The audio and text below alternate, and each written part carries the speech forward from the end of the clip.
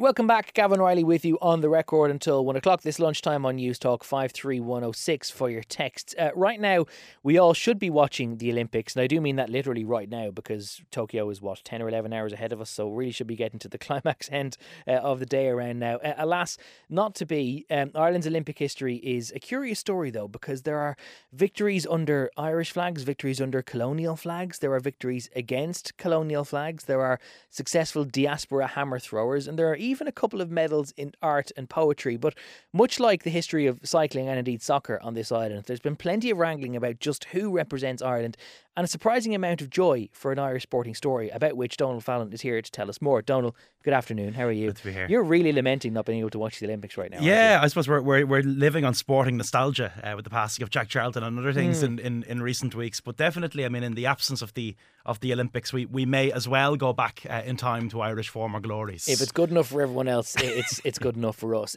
Talk to me first of all about Ireland's very first athletic Olympic medal. And I say athletic because that's a distinction we'll come back to in future. It's a kind of a disputed fact of history. Occasionally the name Dr. Pat O'Callaghan, comes up in a sporting table quiz. If you hang around places like the Back Page long enough. And he was at the 1928 Olympic Games in Amsterdam the first athlete from Ireland to win an Irish Olympic medal under an Irish flag representing Ireland. He was a really remarkable figure. Actually paid his own fare to the games. And this week, which so much talk about expenses and other things, I find that remarkable that this athlete paid his own way to the Olympics. By the time it wasn't any further away than Amsterdam. By the time of the following Olympics in 32, actually, we used Churchgate collections to get the athletes abroad. So it's a curious aspect of the story how we got people there. But men would argue that they had won medals for Ireland in the Olympics before Pat O'Callaghan. They just technically hadn't won them for Ireland. Arguably the golden age of Irish sporting prowess predates the Irish state.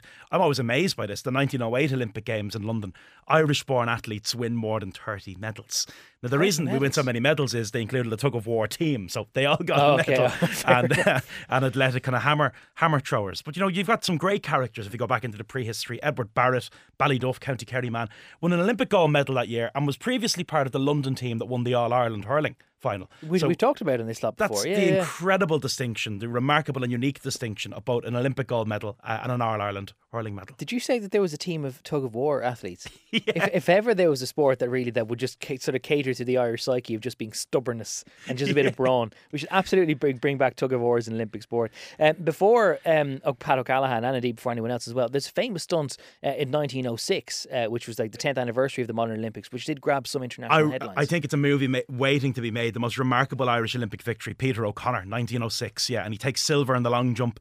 And he took grave offence, when the Union flag went up. So this is 10 years before the Rising, remember. Peter O'Connor shimmies up the flagpole and replaces the Union flag with a green flag emblazoned with a gold harp and the words Éireann go Bragh, Ireland forever, which he'd brought himself. While, his fellow Irish athlete, Con Leahy, kept guard at the base of the pole so the Olympic bureaucrats couldn't get up there and stop him. So, that's the kind of thing that gives British sporting authorities considerable headaches. Ireland is a country that produces its fair share of brilliant athletes, but the question was, who would they want to represent? Was there always a big question in Irish sporting history, and bearing in mind this is a time of the formation of the GAA and this kind of real sporting revolution as well, was everyone behind the idea of the Olympics being something that we should actually be bothered about? You see, ultimately, what are the Olympics? And of course, it's a sporting event, but it's also very much an internationalist event, and it's wrapped up in the language of world unity. And a great biographer of Michael Cusack, founder of the GAA, said that his idealism was in tune with the founders of the modern Olympics, who believed in the importance of physical fitness, amateurism, fair play, and the character-building qualities of sporting competition. But, in the eyes of some, the Gaelic Gaels, or the Irish Irelanders, as they call themselves, the primary concern of sporting bodies at home should be sport at home. And they regarded this as a kind of interesting international sideshow and distraction. So it was all well and good kind of pursuing these Corinthian values of sport or whatever, but they didn't really matter about the global stage because sport at home had a kind of a political tinge. Exactly. That didn't and that was the priority of priorities. I mentioned that Pat O'Callaghan was Ireland's first athletic Olympic medal, and that's an important distinction because there were medals before his. I've seen this happen at a sporting table quiz where someone stands up and says, no. Our first Olympic medals, technically speaking, as an independent nation, were actually won in a really peculiar earlier way. The poet Oliver St. John Gogarty took a medal for poetry, a bronze, and Jack B. Yeats, we touched on this once before, won a silver medal, and they both won them at the Parisian Games in 1924. So this was the first Olympics Ireland competed in any sense in 24. And I always find it funny because, you know, Gogarty was a brilliant swimmer, he was a great athlete, he was actually a soccer player with Bohemians for a period, and he probably laughed at the idea that someone who was, you know, so good at sport and so proud of his fitness wins a medal at the Olympics for poetry of all things. But, you know, Irish athletes, we sent 40 of them to the games in Paris, came back empty-handed. So the media had a field day with this. It was like a kind of stereotypical thing, you know, about the Irish, that they go off to the Olympics, they come back with 2 medals for literature and for painting. But I think the Parisian Games are important as a nation-building exercise. You know, we're 2 years on the world stage. We send our own athletes to compete as Irishmen in Irish colours, and that in itself was a victory. And it doesn't matter whether they necessarily come back draped with medals for their athletic pursuits, just the fact that they were even on the stage. I think Ireland's the only country we get a homecoming parade anyway, just for going, you know. That's kind of how we do sport. I've seen some cynical takes about Italia 90 and USA 94 talking about homecoming parades. I think there's maybe a little more to it than that. Some listeners may remember that back around the turn of the century, Gay Mitchell, the one-time minister, then MEP, and then presidential candidate, he suggested that we should have bid for the Olympics around then, because he said, why wouldn't Dublin stand on its own feet? But you've done a little bit of research here, and that wasn't even the first time it was mentioned. I was amazed by this, that, you know, in 36, so literally 12 years into our Olympic story, somewhat overconfident, Dublin bids for the 1936 Olympic Games, along with other cities. Buenos Aires, Budapest went for it as well. And, you know, I think it was the confidence of the time, the Eucharistic Congress that happened in 1932. You had people like Sean Lamass in government talking about this new, confident Irish state. And I think we felt that we demonstrated we can put on an enormous gathering with thousands of visitors. But, you know, in the end, that Olympics, the 36 Olympics, the judges had a kind of simple two-way question between Barcelona, then part of the Spanish Republic, and Berlin, which was the kind of capital of Nazi Germany, of course. And that is probably the most controversial Olympics in 20th century history. For several reasons. It's probably most remembered for Jesse Owens winning those medals, which was remarkable. And the opening ceremony was just weird. Thomas Wolfe, the American novelist, was there. He said it was almost a religious event, the crowd screaming, swaying in unison and begging for Hitler.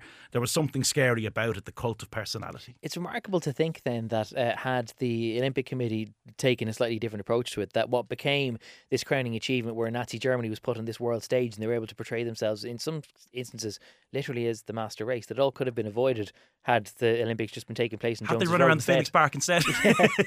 A different history of the world could have been. So how did Ireland then feel about the fact that the Olympics took place in what was Nazi Germany in 1936? I've heard that in a very ahistorical sense. People say, oh, fair play to us, we didn't go over to the Olympics in Nazi Germany. So we didn't participate at all. Political stand. But it was nothing to do with politics. I mean, Nazi Germany played a soccer game in Dalymount Park in that very same year. The reason we didn't go to Germany wasn't that we didn't recognise Nazi Germany.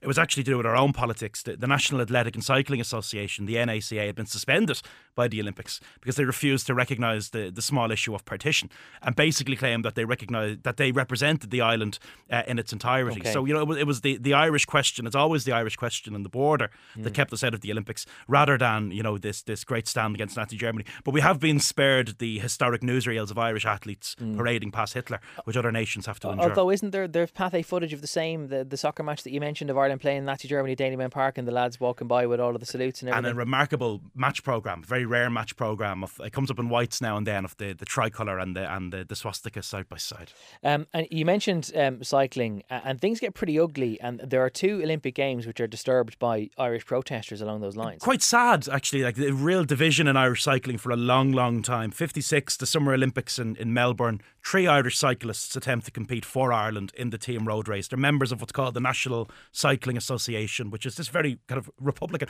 this sounds very unusual, it's a Republican cycling body, and all our claims to represent the Queen's roads. The entire island of Ireland. Actually, some people, members of it, were involved in no small way in blowing up Nelson's Pillar, which probably says everything you need to know about this cycling body.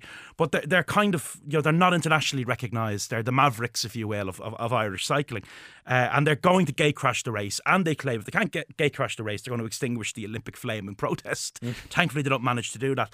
Then the 72 Olympics in Munich, things get really heated when members of that body actually get into the race. You know, they compete in it unofficially, and there's bemusement among international cyclists. Who are these lads? I mean, there's two Irelands So there's now. an official Irish team, and then there's this kind of continuity Irish team. And it's just like the FAI versus the IFA debacle that goes on and on in soccer. So these kind of questions at home, you know, does Irish sporting claims, do they stop at Newry or do they go beyond it? It can often become kind of embarrassing on the world stage. Yes, so clearly a time before it was sort of agreed that people who came from Newry and North were able to choose which one of the two jurisdictions they wanted to represent.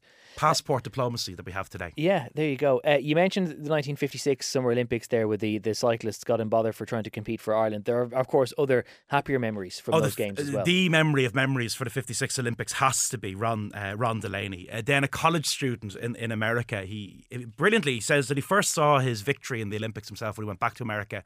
He's sitting in a cinema and it was on a newsreel, and it was the first time he saw the victory. Wow. He defeated John Landy, the 56 Olympics in Melbourne, in the men's 1,500 metres. Landy was the firm favourite. I mean, so this was kind of like, you know, your classic underdog story, Arkle versus Millhouse kind of stuff. But it was the highlight of a tournament that produced 5 Irish medals. So, I mean, for many people, 56, it's not the dispute of, you know, Republican cyclism, that the cycles that they remember. It's the incredible success of Ron Delaney. Delaney has a street named after him. There are other Olympian heroes, including Sonia O'Sullivan down south, who have statues after them. Yeah, I mean, I was just thinking to wrap this up, you know, what is the legacy of Irish success in the Olympics? Katie Taylor was our last gold medal, 2012 in London, incredibly. But, you know, there have been significant medal victories in bronze and silver as well. And it's a really beautiful monument in Nina Tipperary that honours some of our winners. Johnny Hayes, Matt McGrath and Bob Tisdall, all with Nina connections, all won medals. 1908, 1918, 1932. Respectively. But it's a really, really beautiful monument. And I think, in the case of Matt McGrath anyway, it's definitely the only statue of a hammer thrower on the island of Ireland. But it was unveiled by Ronnie Delaney, so that beautiful kind of continuity. And if listeners haven't seen it, actually, it's worth a trip to Nina. I think it's the most impressive sporting monument on the island of Ireland. Excellent stuff. Going forward, of course, all is up in the air. The future is unwritten, as they say. I mean, Tokyo 2020, will it still be called Tokyo 2020? Some people say it will. So, yeah, I mean, the t-shirts are printed, so it'll be Tokyo 2020 in 21. And the same as Euro 2020 is still Euro 2020, even though it's taking place. It is almost certainly a licensing thing where the merchandise would take too much to draw up. You've paid the lads to do the branding, so that's it. But, you know, some people say with total confidence that it will happen. And I think what we've learned in this country and internationally in recent times is you say nothing with total confidence because, you know, we don't know what's 6 weeks ahead, never mind 6 months ahead. But it's interesting to me, I mean, thinking about the Olympics going forward in Ireland, when I was researching this, in American sporting history, so many of their medals in the early 20th century were won by the Irish diaspora, you know, the first and second generation in the United States. And I wonder going forward, as Ireland becomes more diverse and there's different sporting traditions making their mark here, will we start to see us picking up more medals as a result? So we live in hope of that. Fascinating stuff. We all, of course, live in hope that we will get to see Tokyo 2020 +1 at some point on the time shift channels 9 hours from now in about a year's time. Donald, as ever, thank you very much for that. Donald Fallon is a historian. He is the author of the Come Here To Me books, and he's a presenter of the Three Castles Burning podcast.